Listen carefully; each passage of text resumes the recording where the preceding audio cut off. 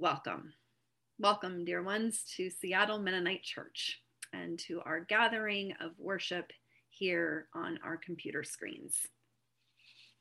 Whatever these months of pandemic and isolation may bring, we know and we claim that the Holy Spirit is still weaving us together as a community. And we want to claim this time of physical distance from one another, not simply as something to endure, but as something that we can experience and share together. This week is the second Sunday of Christmas. Christmastide stretches on, as you may know, if from no other thing, from that popular Christmas song, The 12 Days of Christmas. Christmastide stretches on for 12 days, and it's in the church a sacred season to rest in God's coming for longer than just one day, so that we have a season of welcoming God among us. And that provides space too for a slow nuance to understanding what it means to experiencing God coming to us. Today is the second Sunday of Christmas, but it's also the 10th day of Christmas. And while I can't promise you 10 Lords a-leaping on this 10th day of Christmas, I can promise you the boy Jesus in the temple, the story of the boy Jesus in the temple. And I can also promise you Sarah Augustine, our own Sarah Augustine, bringing us a word on that story, preaching the message for us this morning. Sarah, it's so wonderful to have you preaching for us today. Thank you and welcome. We worship this morning on the land of First Peoples, wherever we are. And here in Seattle, where many of us are, we are on the unceded lands of the Duwamish tribe, a people who have been here long before state and country, a people who are still alive and active in this city. And we continue to support their efforts to be federally recognized as a tribal nation. Many of us contribute real rent in gratitude for their faithful stewarding of this land for long before many of our colonizer ancestors arrived. We are going to begin in song, and we will be singing the song, Songs of Praise the Angels Sing. And for this song, we have the wonderful opportunity to hear our own selves sing this in a previous year. So I'm going to share the music on the screen and invite you to remain muted and to sing along.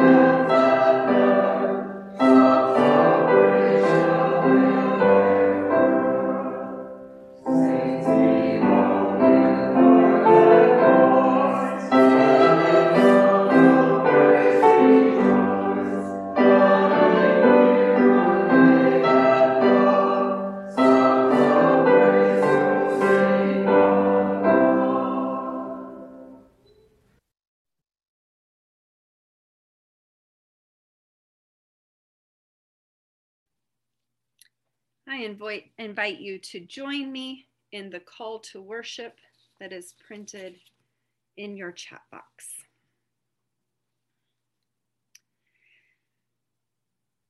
Some want to keep a gospel so disembodied that it doesn't get involved at all in the world it must save. Together, Christ is now in history.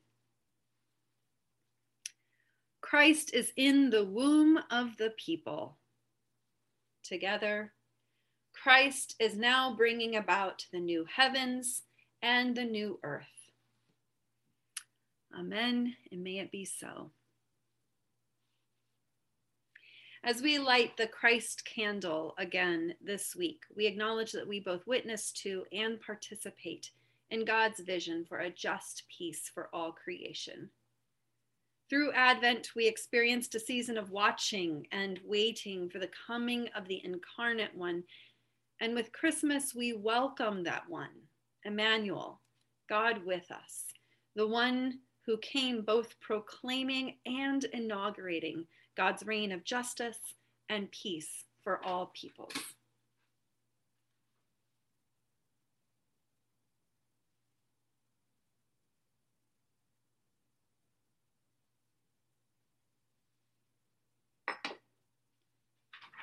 Together, we long for a just peace. We pray for a just peace. We choose to live for a just peace. Peace be with you all, and also with you.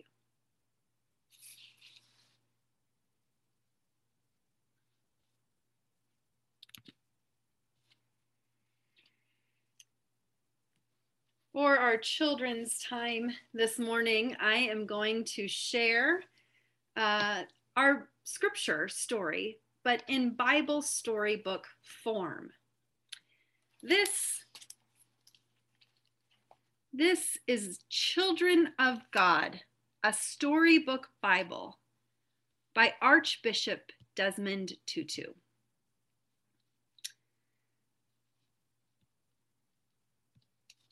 Archbishop Desmond Tutu was awarded the Nobel Peace Prize in 1984 for his lifelong struggle to bring equality, justice, and peace to his native country of South Africa.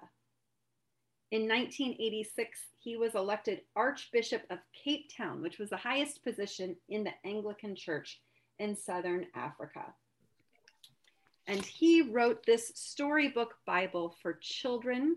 And what I'm going to do is actually share an audio of him reading our story for today. Our story for today is Jesus goes to Jerusalem with his parents. So I will hold up the beautiful illustration and let us listen.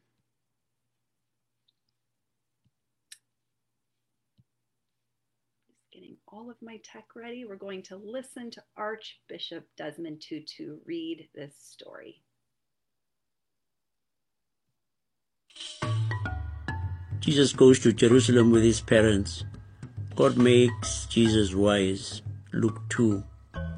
One day, when Jesus was 12, he traveled with his family to Jerusalem to celebrate the feast of the Passover. He was so excited that he kept asking his parents, "Are we there yet? I can't wait to see the temple again." When the celebration was over, the families from Jesus' village began their journey home. The children were all running and playing together along the way. Mary and Joseph thought Jesus was with his friends. But when they looked for him, he was nowhere to be found. Mary and Joseph were terribly worried. "We must have left him behind in Jerusalem," said Mary. For 3 days they searched for Jesus in the crowded streets and markets of the city. At last they went to the temple, and there was Jesus, sitting with the teachers, amazing them with his wisdom and how well he understood God's love. Mary was very upset. "We have been searching for you everywhere." "Why were you searching for me?" Jesus replied gently. Didn't you know that I would be in my Father's house? Jesus had realized that God was his true Father. Mary's eyes grew wide, and she never forgot that moment. Jesus grew into a man both strong and wise. Dear God, help me to speak with your wisdom.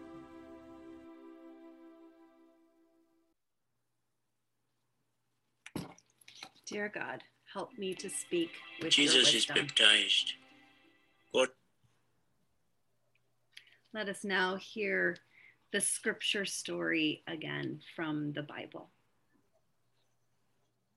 The Gospel of Luke, chapter 2, verses 41 to 52. Now every year his parents went to Jerusalem for the festival of the Passover. And when he was 12 years old, they went as usual for the festival.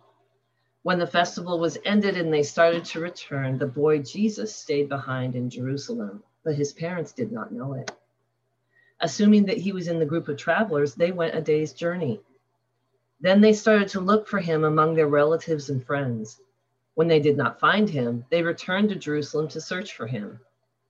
After 3 days, they found him in the temple, sitting among the teachers, listening to them and asking them questions. And all who heard him were amazed at his understanding and his answers. When his parents saw him, they were astonished. And his mother said to him, "Child, why have you treated us like this? Look, your father and I have been searching for you in great anxiety." He said to them, "Why were you searching for me? Did you not know I must be in my Father's house?" But they did not understand what he said to them. Then he went down with them and came to Nazareth and was obedient to them. His mother treasured all these things in her heart. And Jesus increased in wisdom and in years and in divine and human favor. For the word of God in Scripture, for the word of God among us, for the word of God within us, thanks be to God.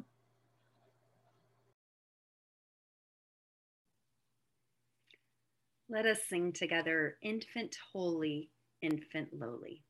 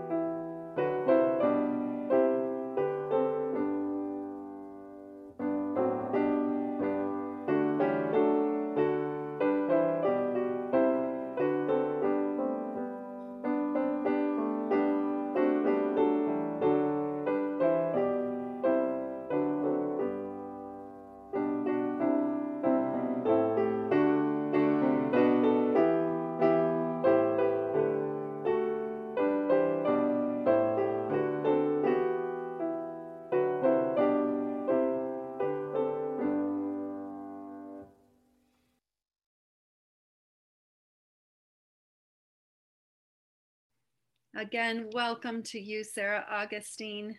You are not a guest among us. You are one of us.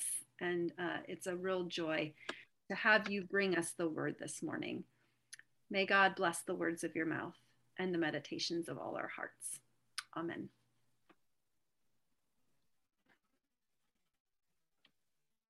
Thank you. It's a pleasure to be here this morning. I want to begin by acknowledging the first peoples of the land where I sit today. At this moment, I am in my home on the homeland of the Confederated Bands and Tribes of the Yakima Nation, the Yakima Reservation. So in our scripture this morning, Jesus is a youth who's just 12 years old, and he stays behind in Jerusalem as his parents return to Nazareth. And because they're traveling with friends and family by caravan, they don't realize Jesus isn't with them for their first day of travel. When they realize he isn't with them, they rush back to Jerusalem to search for him. And I can imagine how Mary must have felt. Her son, still a child, is all alone in the city for days. My own son, Micah, is 12 years old, this very same age. So when his parents finally find Jesus, 3 days later, he is completely unapologetic. His mother asked Jesus, "How could you treat me and your father so disrespectfully?" I can completely understand that feeling. And Jesus retorts, "Hey, it was foolish for you to search for me. You should have known where I would be, in my Father's house." He's stating the obvious and seemingly unaware, or at least insensitive, to the social implications of denying Joseph as his father. So I'm probably not the only one that's like, whoa, that's tough. Mary's just said, your father and I were searching for you. And he's like, what? I was here all along. You should have known that. Not a sense of humility or, gee, Mom, I'm so sorry I caused you any trouble. I mean, just kind of unrepentant. For 3 days, he sits with teachers at the center of religious and cultural life, the authority of his people. He questions his elders and he answers their questions. And he is speaking with authority that is apparently unearned. In this story, Jesus has a special status as a young person. He's able to see clearly and speak clearly because he's not yet a man. He's on the margins of his society. He doesn't yet have a stake in society. He doesn't have wealth or reputation or position to protect. And so he has a special status as a youth. As we are educated and socialized in the paradigm that surrounds us all, its walls become invisible to us. This paradigm shapes our understanding of reality. We justify to ourselves why our systems are just, or at least necessary. The youth Jesus is free of these justifications. He feels free to question the authorities, shamelessly. Like Greta Thunberg, the Swedish environmental activist who is challenging world leaders today to take immediate action against climate change. Greta Thunberg is not yet in a position to justify to herself or others why coal, oil, natural gas are necessary because they fuel our economy. She just sees that fossil fuels are destroying the earth and all the earth's life support systems. Last year, she told world leaders to end what she calls the fossil fuel madness. Huge investments in fossil fuel exploration and enormous subsidies for coal, oil, and gas use. Anything less than an end to fossil fuels, she said, would be a betrayal against life itself. Business as usual is turning into a crime against humanity. So Greta can see clearly. It's sometimes hard to hear the voices of those with this special status who are outside our systems. It's tempting to dismiss these discordant voices. We tell ourselves they don't understand the way the world works. They're naive and idealistic. Or commonly when it comes to youth, they're rude and demanding. How dare Jesus blow off his parents to sit there and question the authorities? How dare Greta, a child, shame us all by calling world leaders to account? But we must listen to these voices, to Jesus sitting in the temple with his elders and betters. Greta is able to see clearly, free of encumberment by the systems. She isn't fixated on security, beholden to employers, investments, and financial systems. I have learned to listen to the voices from the margins, working with youth, in conflict with the criminal justice system here in my own community in Central Washington.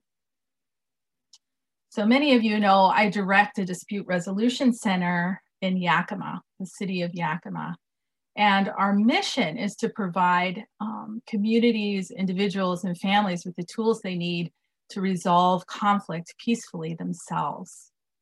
So self-determination is a core value that we hold at the Dispute Resolution Center.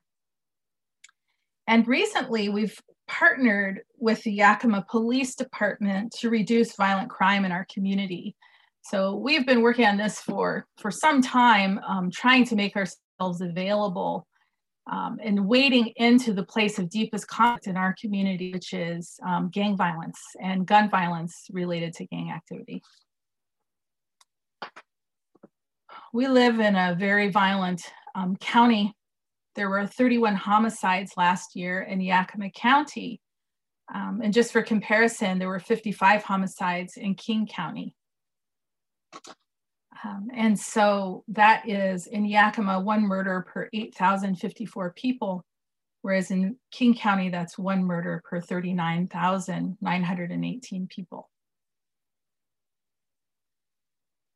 At the Dispute Resolution Center, as we've entered into relationship with the Yakima Police Department, we reach out to youth and young adults who are at the highest risk of being killed by gun violence or being incarcerated for participating in gun violence.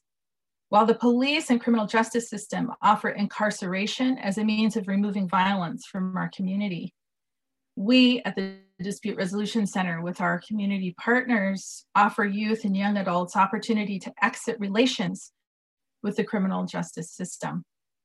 We ask them what they need to stop participating in crime, and we attempt to give it to them, whatever it is that they need. Our message to youth at risk is this: we need you and your brilliance. We want you in our community. We don't want for you to die, and we don't want for you to be incarcerated. Tell us what you need to stop participating in violence, and we will give it to you. I think of myself as being a voice from the margins. I'm an Indigenous woman. I grew up in the underclass. I live on a reservation. But actually, I'm a woman of privilege. I'm educated. I have authority as the leader of an organization that is in relationship with the authorities, the police, the courts, the Department of Justice, prosecutors. As a faculty in a university criminal justice program for 7 years, my ideas about fairness and justice match the structures that typecast children as hardened killers. I believe that just a quarter of the youth we approached in our community would opt into our program, or maybe half at the most. But actually, nearly every youth we have approached has opted into our program. This surprised me. My perceptions are colored by TV shows like Law and Order, the evening news. More importantly, I think that before I became involved with them, I didn't know anything about these children in my community.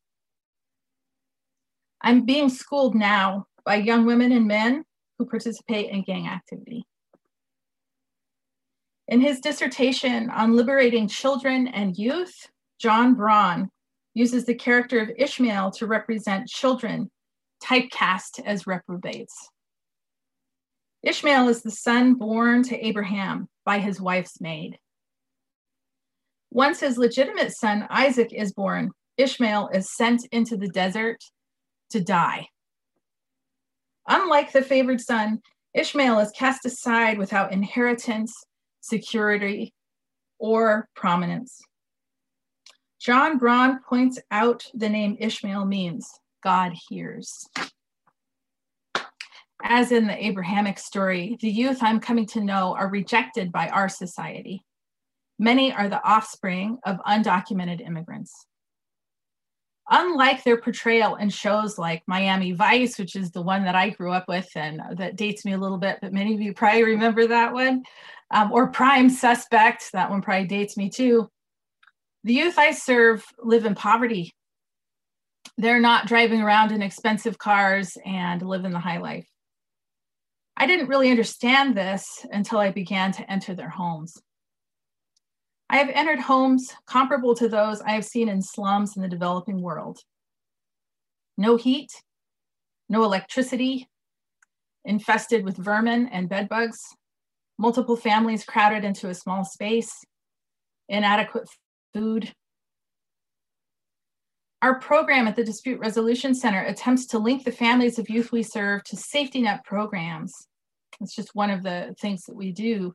At first, we assumed that these programs existed and that many families lacked maybe the sophistication or the willingness to access them. I've been shocked to learn that most programs that we have in our safety net do not serve undocumented people. In one home sheltering 3 children under the age of 12, I could not find any assistance to install windows in a house that had no windows. Literally all the windows in the house had been shot out. I couldn't find even one program to repair the furnace. So this is a family with children and elders living in it, facing winter with no heat or even protection. With school closure, the children living there had no access to internet to attend virtual classes or even regular meals public schools provided prior to COVID. Both parents were disabled.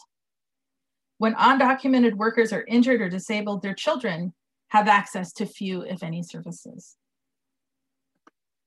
The youth we are in relationship with are recruited by criminal organizations to sell drugs and commit shootings. I've also been shocked to learn how little they are paid for doing these things. Many youths give all of their earnings to their families. This year, my staff took each child that we serve shopping at Walmart just prior to Christmas. Many filled their baskets with laundry detergent, socks, shampoo, necessities, rather than video games or toys. The children we serve live in fear and suspicion.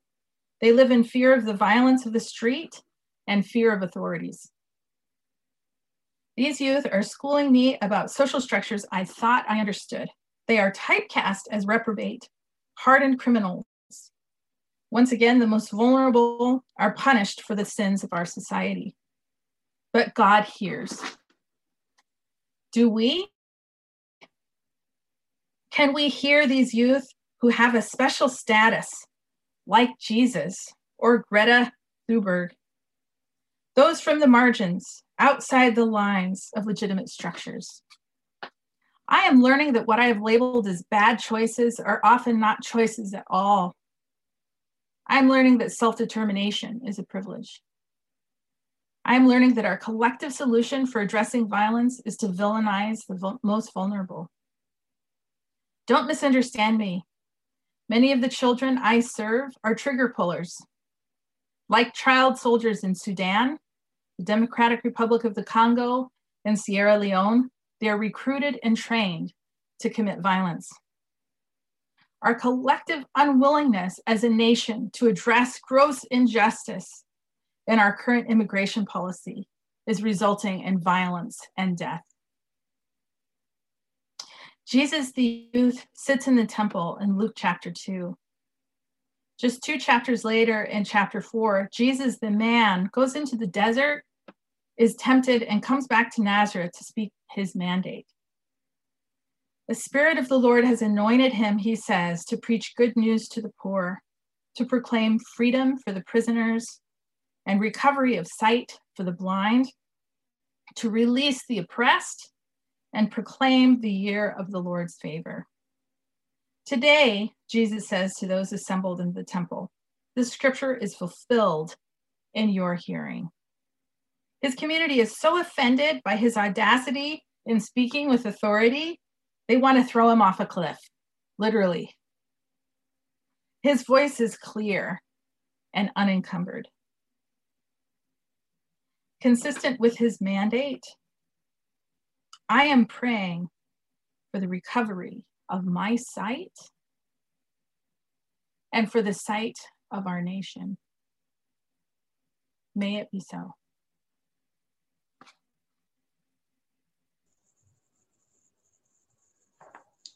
Thank you, Sarah. Let us hold all the words, all the wisdom for a moment. So we imagine ourselves sitting at the feet of our elders. What are the lessons that we've learned about change, about transformation, about restoring justice, finding peace, caring for the least of these in our community? We think particularly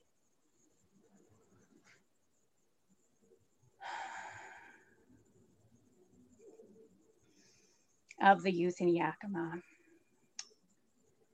Lauren's going to be playing a tune now, and before we go into prayers, want to invite you to consider your wishes, your hopes, your dreams, and enter those words into the chat box. What are your hopes for the new year? What are your intentions? And let's have a chat storm on that as Lauren plays.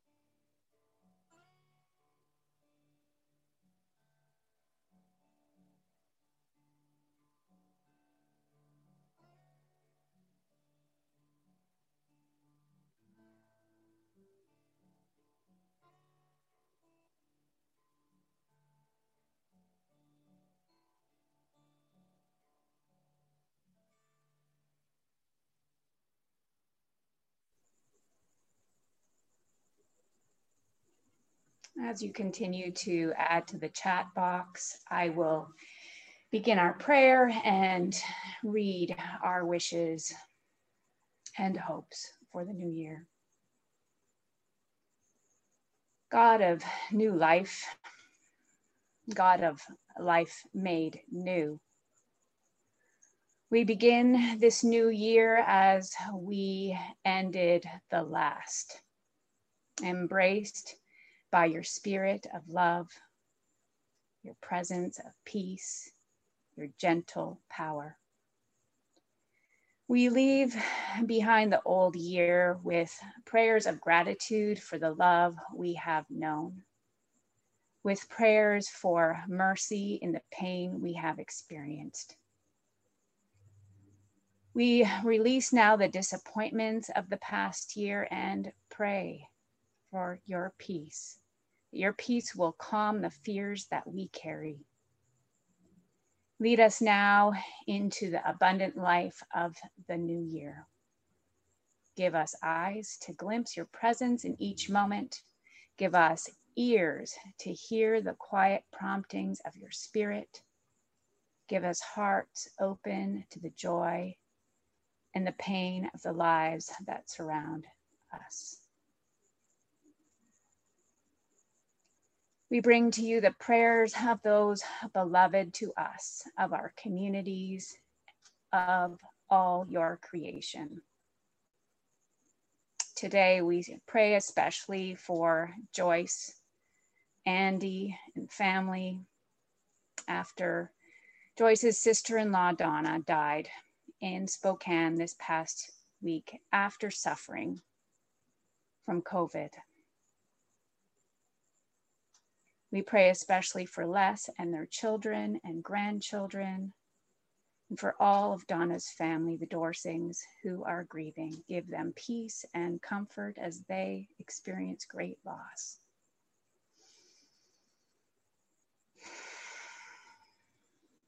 For all those out there unknown to us who are suffering alone,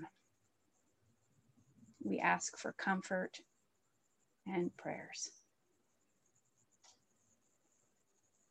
We pray for our neighbors in Lake City, businesses whose buildings and livelihoods were consumed by fire this week, a devastating fire that wiped out a whole lot of businesses.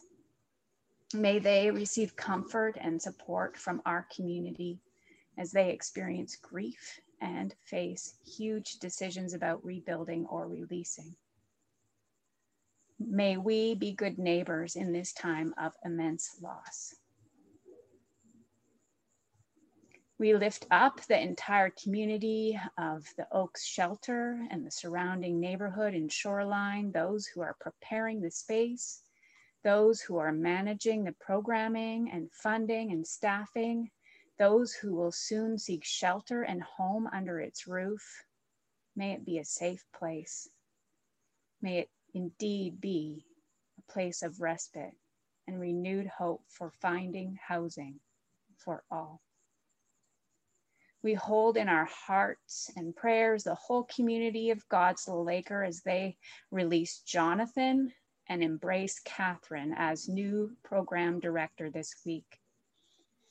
May Catherine find a home in this community, satisfaction in her labors, and the support she will need to be sustained for a long time to come.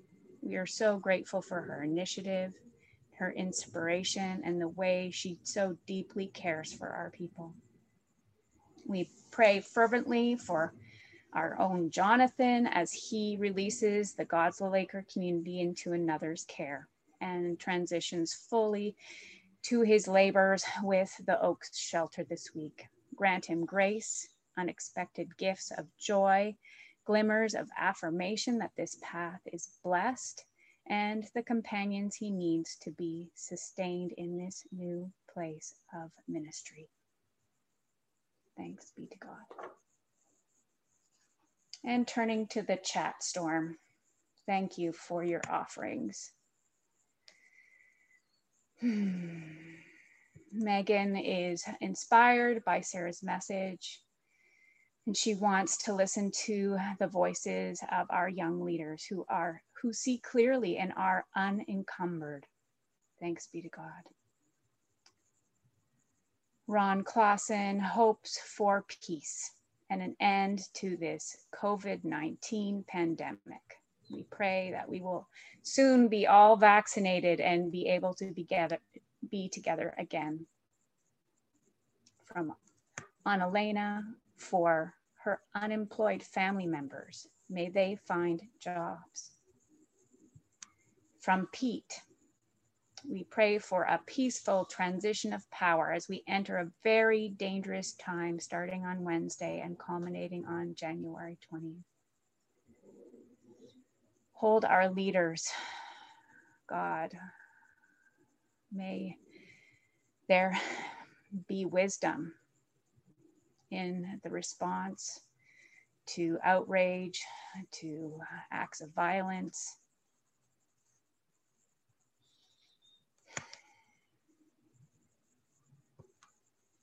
From Jennifer, she prays for the well-being in her own mind and body and spirit for all extended family members struggling with mental health conditions. With Candace and Karis, the movement of wealth to create a more just distribution.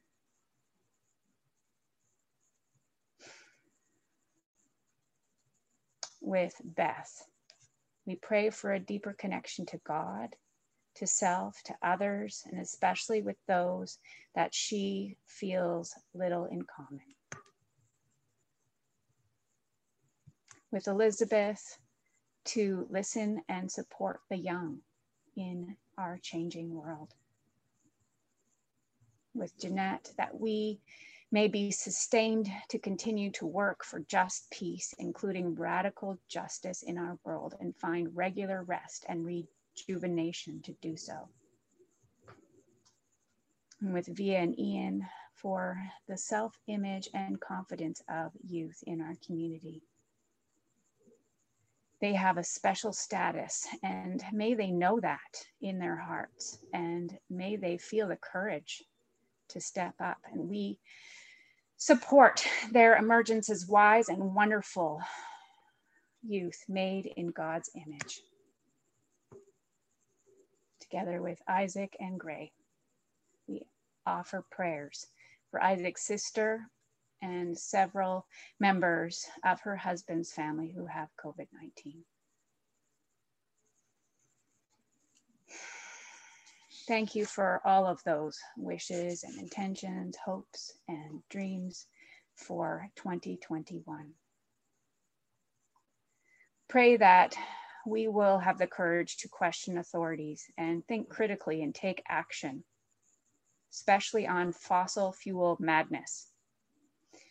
May our own self-determination be ignited as inspired by your peace and justice. May our youth be empowered to find their voice and speak truth to world leaders. May we support them in developing courage and insight for living new ways. May we find ways together to challenge the wealth in this country and care for people in poverty, especially our youth. God of new life, God of life made new, embrace us with your spirit of love, your presence of peace, your gentle power. May we glimpse your presence in each moment. May we hear the quiet promptings of your spirit. May our hearts open to the lives that surround ours this day and every day. Spirit of God, anoint us. Amen.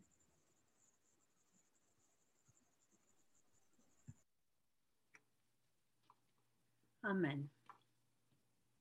We are grateful for the many gifts that each of you offer to our congregation. And I think this morning of Sarah's gift of preaching that she has shared with us.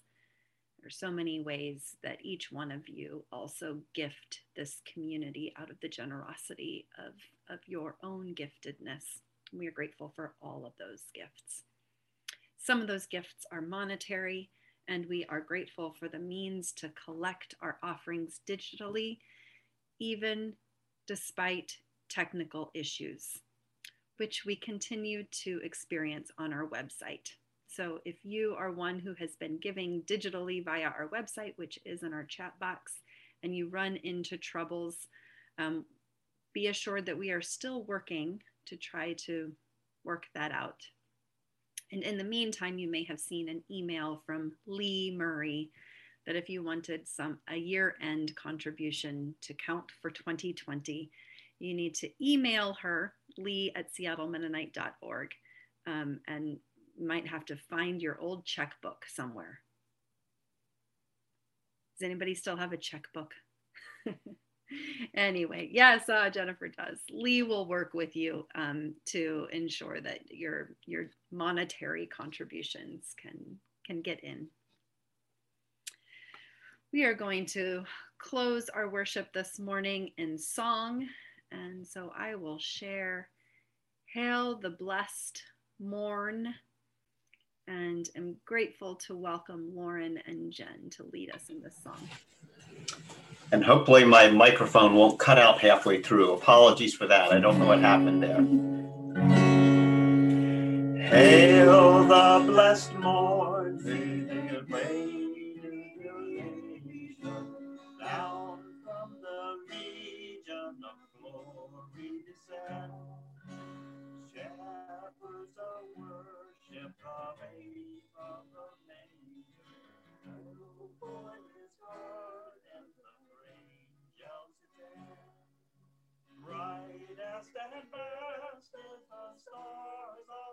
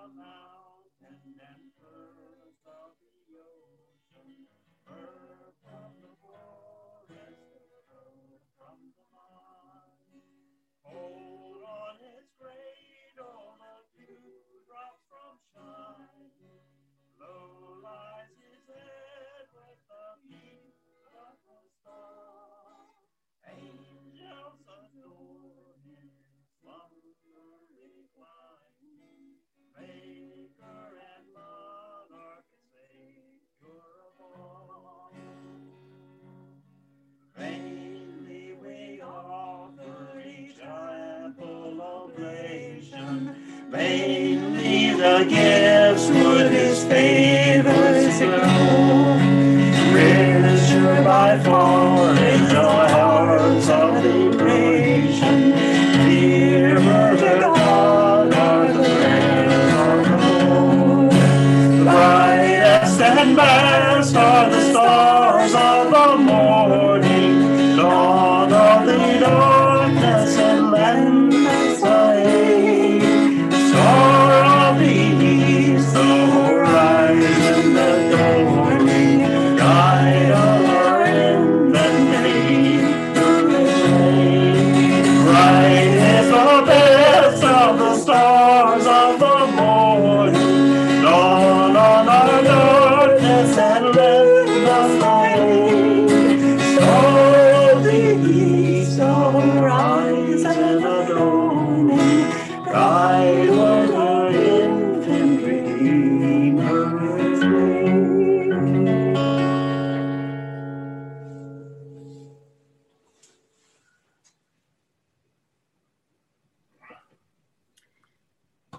Receive this benediction.